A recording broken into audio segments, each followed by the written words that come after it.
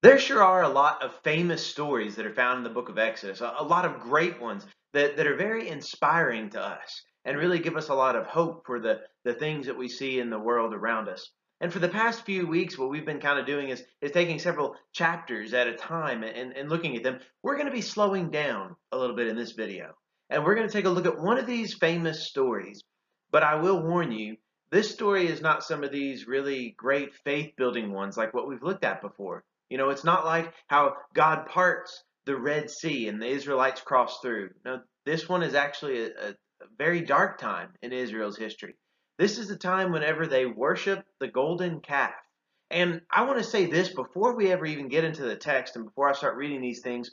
I might say some things in this video that kind of sound like I'm trying to defend their behavior. But let me state this before I do that at all and before I state anything else.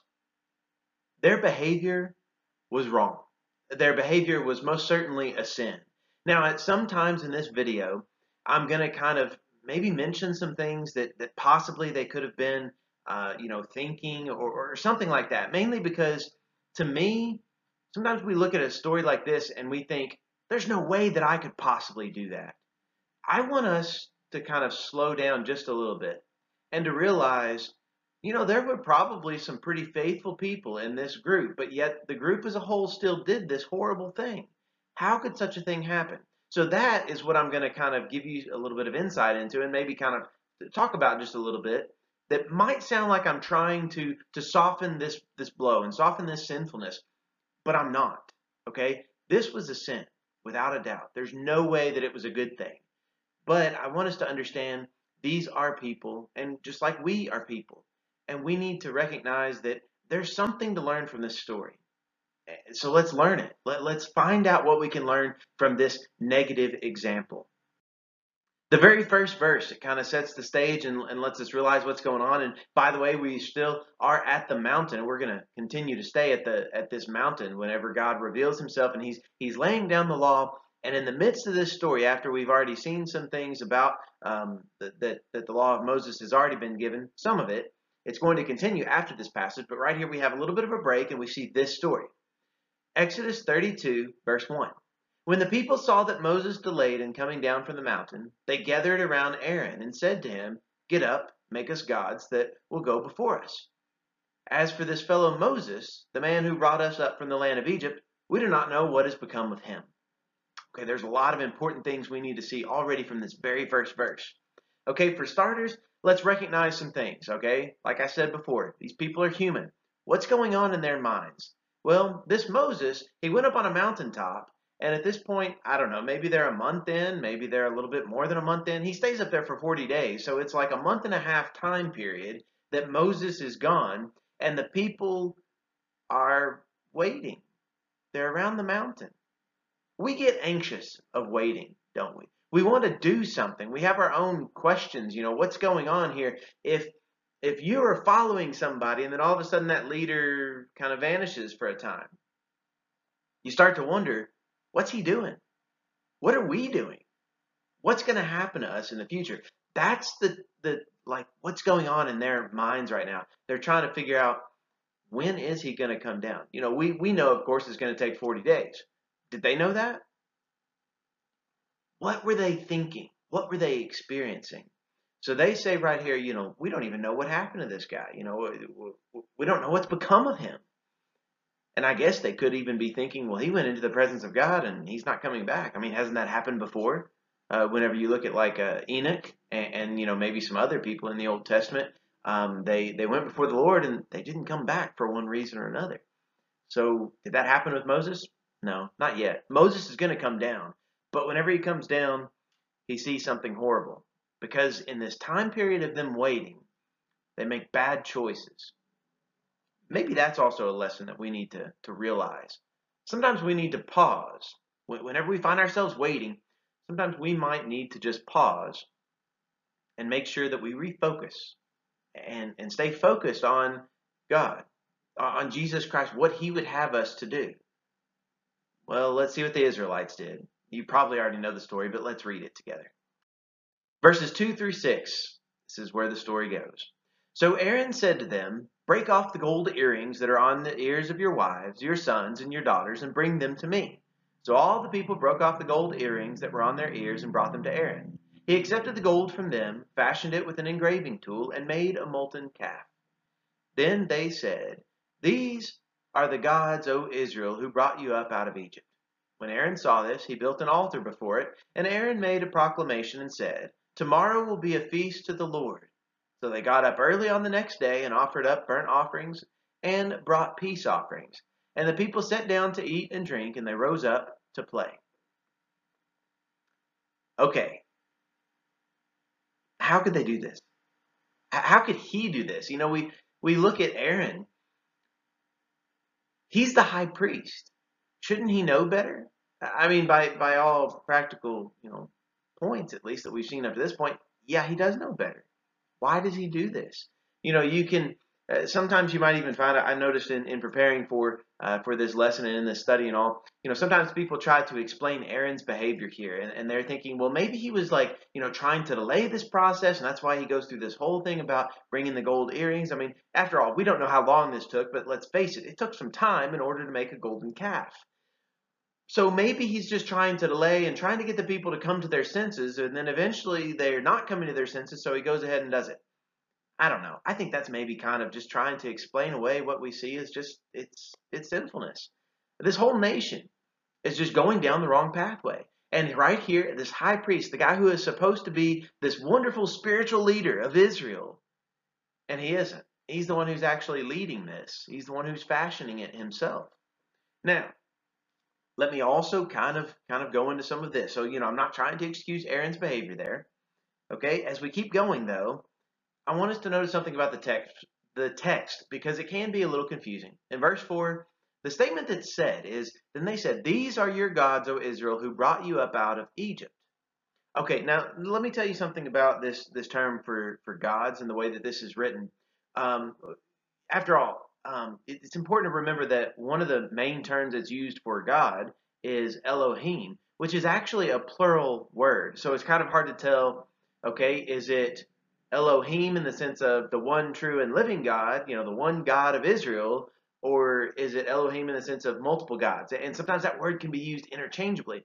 So here, whenever we see the same type of thing being done here, are they making the statement that this is your God and they actually think that it's the God of Israel who brought them up out of Egypt? I mean, maybe that's what they're going on, but and then also I think it's important to notice in verse 5 what Aaron said is he made this proclamation, "Tomorrow will be a feast to the Lord." So they seem to at least be thinking that they are perhaps worshiping the Lord. And see, that's something that at least I know that I oftentimes, until somebody kind of started pointing some of these things out to me, I didn't ever really think about that. To me, this story was always one that, okay, God, the one true God of the Bible, He's leading them out of Egypt, and all of a sudden they just start making this golden calf, and they're trying to worship this golden calf, and then that's what they're doing. But here in this passage, perhaps what they are actually doing is they're making an image that they think represents the God who led them out of Egypt. Now, I state all that just to kind of help you to start to see how people could maybe kind of think, okay, well, maybe this is kind of okay because we can't see Moses, he's gone, so let's make something that we can see. So, they can kind of start justifying that in their own minds. That doesn't make it right. I'm not trying to excuse this behavior. I'm not trying to make it look like it's really better than what it was. I mean, after all, which is better? That they just made some god out of gold and they just started worshiping that and just rejected the God that brought them out of Egypt? Or is it better that they think they're worshiping the God who brought them out of Egypt and they build some golden calf in honor of him and bow down to it as if that's their God? I don't know that really either one of those is a good situation. In fact, I know that both of those are a horrible situation, and neither one is right. Both of those situations are going to go against the first two or even three commands that are kind of the big 10 commandments. They're breaking them already. So, while they've already agreed to do all these things and follow whatever God says fully, we've already looked at several passages where the whole community is saying, we're going to do everything that the Lord has asked us. Well, they're not doing a good job so far. They've really messed up. And right here also, we look at the end of verse 6.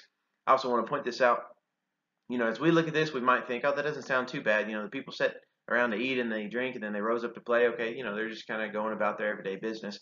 But actually, the way that this phrase is used in other passages and how it's talked about in the New Testament, it's a horrible thing. It's a bad thing. And this whole idea about them, how they rose up to play, um, that term, it can be used for any number of things. It could just be some type of, innocent fun that they were having, just kind of carrying on their day-to-day lives. Or it could be something that even is, some type of immoral behavior that they shouldn't be engaging in. Whatever the case, it's not good what they're doing. They have lost their focus, they've lost their attention, and they're not centered on the one true God of the Bible who has led them out and conquered Egypt. Verses 7 through 10. The Lord's still speaking to Moses, remember? They're still up on the mountain. The Lord spoke to Moses, "Go quickly, descend, because your people whom you brought from the land of Egypt have acted corruptly. They have quickly turned aside from the way that I commanded them. They have made for themselves a molten calf, and have bowed down to it and sacrificed to it, and said, 'These are your gods, O Israel, which brought you out of the land of Egypt.' Then the Lord said to Moses, 'I have seen this people. Look what a stiff-necked people they are. So now, leave me alone so that my anger can burn against them, and I can destroy them, and I will make from you a great nation.'" A lot of very interesting thing happens right here. And if anything, if you want to get anything really positive about this story, it's going to be what we see from this slide and also kind of the next one or two slides that we see and how Moses responds to this. Because right here, we are getting a glimpse into the wrath of God and also to a degree how the wrath of God works. He's upset, rightfully so. I mean, let's face it. If any one of us did even a fraction of what God has done and put forth a fraction of the effort that God put forth in order to lead this whole nation out of the land of Egypt, and then the people who you helped just completely turn their back on you. And in this case, God is the one who's supposed to be worshipped, and they've just completely thrown that out the window, and they're doing something entirely different. They are a stiff-necked people.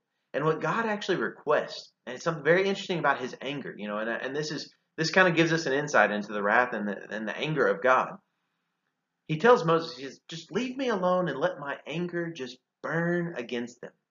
And he's going to destroy them. That is this plan that he's starting to tell Moses, and he's talking with Moses about. Because that, at least to some degree, is what God wants to do. And he would have been perfectly justified in doing that. I know that sounds weird saying that, but wouldn't he have been? He is the creator and the sustainer of all life, and he has created these people. He's brought them out of the land of Egypt, and they're turning away from him. And what he says is, look, how about I just destroy this whole nation and I start over from you? I think after all, if you want to kind of make the argument, I think he could still fulfill his promises to Abraham through Moses, couldn't he?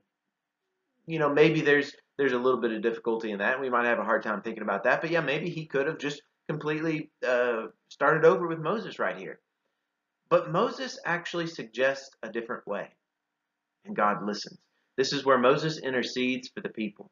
It's really kind of the role of, it's partially at least the role of what a priest was supposed to do. And Moses steps up and he is not only a prophet of God and speaking on behalf of God, but he's also speaking on behalf of the people. And he has a conversation with God. And listen to what he says. Verses 11 through 14. "But Moses sought the favor of the Lord his God and said, 'O Lord, why does your anger burn against your people, whom you have brought out of the land of Egypt with great power and with a mighty hand? Why should the Egyptians say, for evil he led them out to kill them in the mountains and to destroy them from the face of the earth? Turn from your burning anger and relent of this evil against your people. Remember Abraham, Isaac, and Israel, your servants, to whom you swore by yourself and told them, I will multiply your descendants like the stars of heaven, and all this land that I have spoken about I will give to your descendants, and they will inherit it forever.'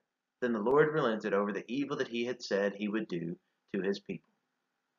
Now, in this passage, a couple things I need to sort of mention because we can kind of be led a little bit astray in what is going on here. based on what the English says.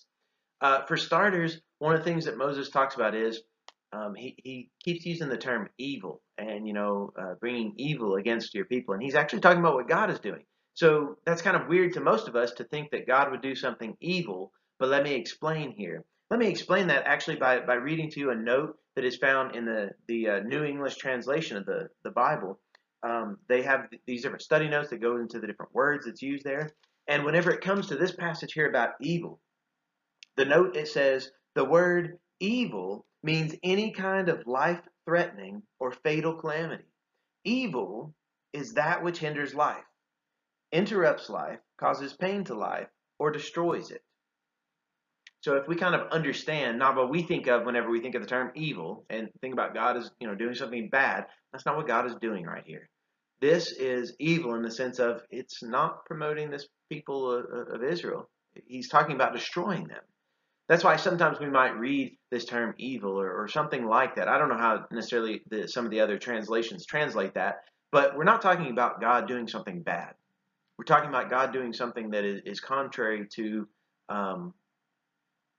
life and those things that produce life and all.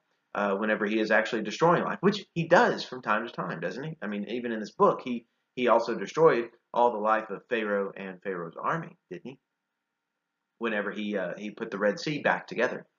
Another statement here in verse 13, what Moses appeals to is God's own word, God's promises. He says, remember Abraham, Isaac, and Israel, your servants, to whom you swore by yourself and told them, I will multiply your descendants like the stars of heaven. So he's appealing back to what God has already promised, what God has already said. And this might be, the last slide I said that if God started over with Moses, wouldn't that still be fulfilling the words that he said to Abraham? I think it would be fulfilling the words that he said to Abraham. It might be a little bit more of a question whether or not God would still be faithful to what he said to Isaac and to Israel if he just started over with Moses. But God just says to Moses that his anger is burning, and he kind of says, well, let me at him. Let this anger just burn. And Moses says, think about what that will look like. Think about what the Egyptians are going to say. Because, yeah, you brought them out, but then you're not able to sustain them in the wilderness. That kind of would make God look like he's not very powerful, wouldn't it? And what we see in verse 14 is that the Lord decided to do something different. He decided not to kill all of them and to start over. Well, so what's going to happen? I mean, a great sin has been committed. Something's got to happen, right? Verses 15 through 20. Moses turned and went down from the mountain with the 2 tablets of the testimony in his hands. The tablets were written on both sides. They were written on the front and on the back. Now the tablets were the work of God, and the writing was the writing of God engraved on the tablets. When Joshua heard the noise of the people as they shouted, he said to Moses, it is the sound of war in the camp. Moses said, it is not the sound of those who shout for victory, nor is it the sound of those who cry because they are overcome, but the sound of singing I hear. When he approached the camp and saw the calf and dancing, Moses became extremely angry. He threw the tablets from his hand and broke them to pieces at the bottom of the mountain. He took the calf that they had made and burnt it in the fire, ground it to a powder, poured it into the water, and made the Israelites drink it. I find this statement a little ironic of what Moses is doing. Of course, this there is a little bit of what we might call poetic justice of what happens. They created this horrible thing. Now they're going to have to, kind of eat it. They're going to have to eat their own words and kind of reap these negative effects of their sin. But one of the things that I find kind of ironic about this is the last couple of slides, what we've looked at is how God wanted to be angry and wanted his anger to burn. And then Moses talked him out of it and said, is there another way? And God said, okay, there is another way. But then notice what Moses does. He gets angry. It is kind of very much like us, isn't it? To be angry at things like this. But the reasons for him being angry, it had a cause. It wasn't just completely pointless. If we were in a similar situation to Moses, I hope that at least there would be some form of anger within each and every one of us. Now, why he broke the tablets, he was angry. I don't know if I can exactly explain everything that happens in all of this and why he did some of these things that he did, but This is what he acted on, and this is what the people had to recognize what they had done. And at some point, they have to realize they did the wrong thing. Verses 21 through 24, the story continues. Moses said to Aaron, "What did this people do to you, that you have brought on them so great a sin?" Aaron said, "Do not let your anger burn hot, my lord. You know these people, that they tend to evil. They said to me, 'Make us gods that will go before us. For this fellow Moses, the man who brought us out of the land of Egypt, we do not know what has happened to him.' So I said to them, 'Whoever has gold, break it off.' And they gave it to me, and I threw it in the fire, and this calf came out." This is kind of one of those stories that I don't know what Aaron was thinking. I'm not going to try to defend his behavior. Yeah, I might share the same name, but apart from that, I don't like his behavior right here. Sometimes people can taint certain names with their actions, and right here, I would say that Aaron has at least somewhat tainted his own name by doing this great act of evil. What's his excuse? He says, "Oh, Moses, you know these people, they tend toward evil." Does that excuse it? No. That's no excuse. His next thing is even worse than that, though, in verse 24. This sounds like an excuse that parents might hear from their own kids sometimes, Whenever, whenever you confront a child about misconduct and they just can't come up with anything else anymore, and they just say something that only halfway makes sense. That seems to be what Aaron is doing, because, listen to this. Verse 24. I'm going to read it again. So I said to them, "Whoever has gold, break it off." Okay. So they gave it to me, and I threw it into the fire, and this calf came out. Is that what happened? You don't just throw gold into a fire and a calf comes out. They had to take time. They had to make this thing. He's trying to pass off this blame. But really what he needs to do is he needs to accept his wrongdoing and be able to find a way to move past this. He needs to repent, and he needs to move past it. That's a lesson that we can learn. There's still a little bit more to this story, though. Verses 25 through 29 now. Moses saw that the people were running wild, for Aaron had let them get completely out of control, causing derision from their enemies. So Moses stood at the entrance of the camp and said, "Whoever is for the Lord, come to me." All the Levites gathered around him, and he said to them, "This is what the Lord, the God of Israel, has said. Each man fasten your sword on his side and go back and forth from entrance to entrance throughout the camp, and each one kill his brother, his friend, and his neighbor." The Levites did what Moses ordered, and that day about 3,000 men of the people died. Moses said, "You have been consecrated today for the Lord, for each of you was against his son or against his brother, so he has given a blessing to you today."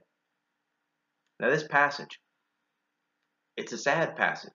In verses 25 through 29 of this chapter, we read about what the Lord said to do in this case. And what the Lord said to do was to purge this wickedness, this evilness that had come among them. The way that they're stated in verse 25, apparently the people are just going out of control completely. They're causing problems, and they're just refusing to follow God in this case. At least some of them. Some of them are. Obviously, though, some of them are still faithful. And that's where I want us to, the whole time that we look at this chapter, notice that the Levites that show up in verse 26, they come out of the woodwork, so to speak, of this story, and they do exactly what the Lord asks them to do. Even though it might have been a difficult thing for them, they still do exactly what God had asked them to do. Where were they before? They were still in the midst. They were still among all the people. Without a doubt, maybe they could have kind of taken themselves a little bit away from the situation, but they were still there at the camp. So see, not every single one of them was doing sinful things all the time. I guess you could perhaps say that these Levites might have repented. I don't know. They kind of seem like they're for the Lord and they're going to do what the Lord wants them to do. And in this case, they do. And yes, it sounds weird to us that you would kill these people who are going against what the Lord had said. But sometimes there comes a point. What do you do in that situation? What do you do whenever you have this whole nation that is supposed to be devoted to the Lord, and then you have a large group of them who they're not? And they're ruining everything for everybody else, and they are refusing to repent. What do you do if somebody continues to refuse and refuse and refuse to repent? This is what happened here. Not necessarily saying this is what has to happen today, and most certainly I actually don't think this is how we should take care of things today and problems today, because our Lord is not going to ask us to do these things anymore. But yet here in this case, this is what was required of them. This is what was required of this nation, and this is what they did in order to purge the evil, to purge the wickedness from their camp. The last few verses of this chapter, verses 30 through 35. The next day Moses said to the people, "You have committed a very serious sin. But now I will go up to the Lord. Perhaps I can make atonement on behalf of your sin." So Moses returned to the Lord and said, "Alas, this people has committed a very serious sin, and they have made for themselves gods of gold. But now, if you will forgive their sin, but if not, wipe me out from your book that you have written." The Lord said to Moses, "Whoever has sinned against me, that person I will wipe out of my book. So now go, lead the people to the place I have spoken to you about. See, my angel will go before you. But on the day that I punish, I will indeed punish them for their sin." And the Lord sent a plague on the people because they had made the calf, the one Aaron made. So this chapter, it ends recognizing, and several times Moses keeps saying, this is such a very serious sin. So in no way have I ever been trying to excuse their behavior. I have been trying to kind of maybe explain to us how this nation who has seen all these miracles might be led astray to do something like this, to commit some form of idolatry like this. But whatever the case, that doesn't excuse this sin. No, it just kind of means that we need to heed this warning. Look at it, listen to it, make sure that we don't go down the same pathway. Of course, it would look different in our lives than their lives, but let's make sure that we don't go down the same pathway. Let's make sure that we continue to follow God and follow Him wherever He leads us and do whatever He asks us to do. Here in this case, Moses is still trying to intercede for these people. He's trying to make atonement for them. And if you want to find something positive in this chapter, this is it. The person of Moses, he does so much to try to make up for their downfall. And we can, of course, see that what he is asking that the Lord would let him do. Moses is not capable of doing this. No. That's why God responds the way He does in verse 33. "Whoever has sinned against me, that person I will wipe out of my book." That person is the one who's going to receive the punishment. The one who has sinned, he's going to receive the punishment. But yet, we do find another character. A few, 1,500 or so, 1,500, give or take a little, years later from the time of Moses, you find out that Jesus sets foot on the earth. And you know what? Jesus was actually one who was able to say this. Not just perhaps I can make atonement on behalf of their sin. But Jesus did that. Jesus did make atonement on behalf of our sin. He did provide a way for us to be forgiven, for our slate to be wiped clean. And He did that because unlike Moses, Moses right here, he's just a man, just like us. He's a really good man. He has his faults, but he's a very good man. Jesus is more than a man. And because of that, He was the sinless sacrifice who did atone for our sins. No matter how bad or how minor our sins might look to us, Jesus did away with all those sins. To all of us who are willing to follow Jesus Christ, to devote ourselves fully to Him. So in this lesson, we can see things that can help point us to Christ and help encourage us to follow our Lord and our Savior, Jesus Christ.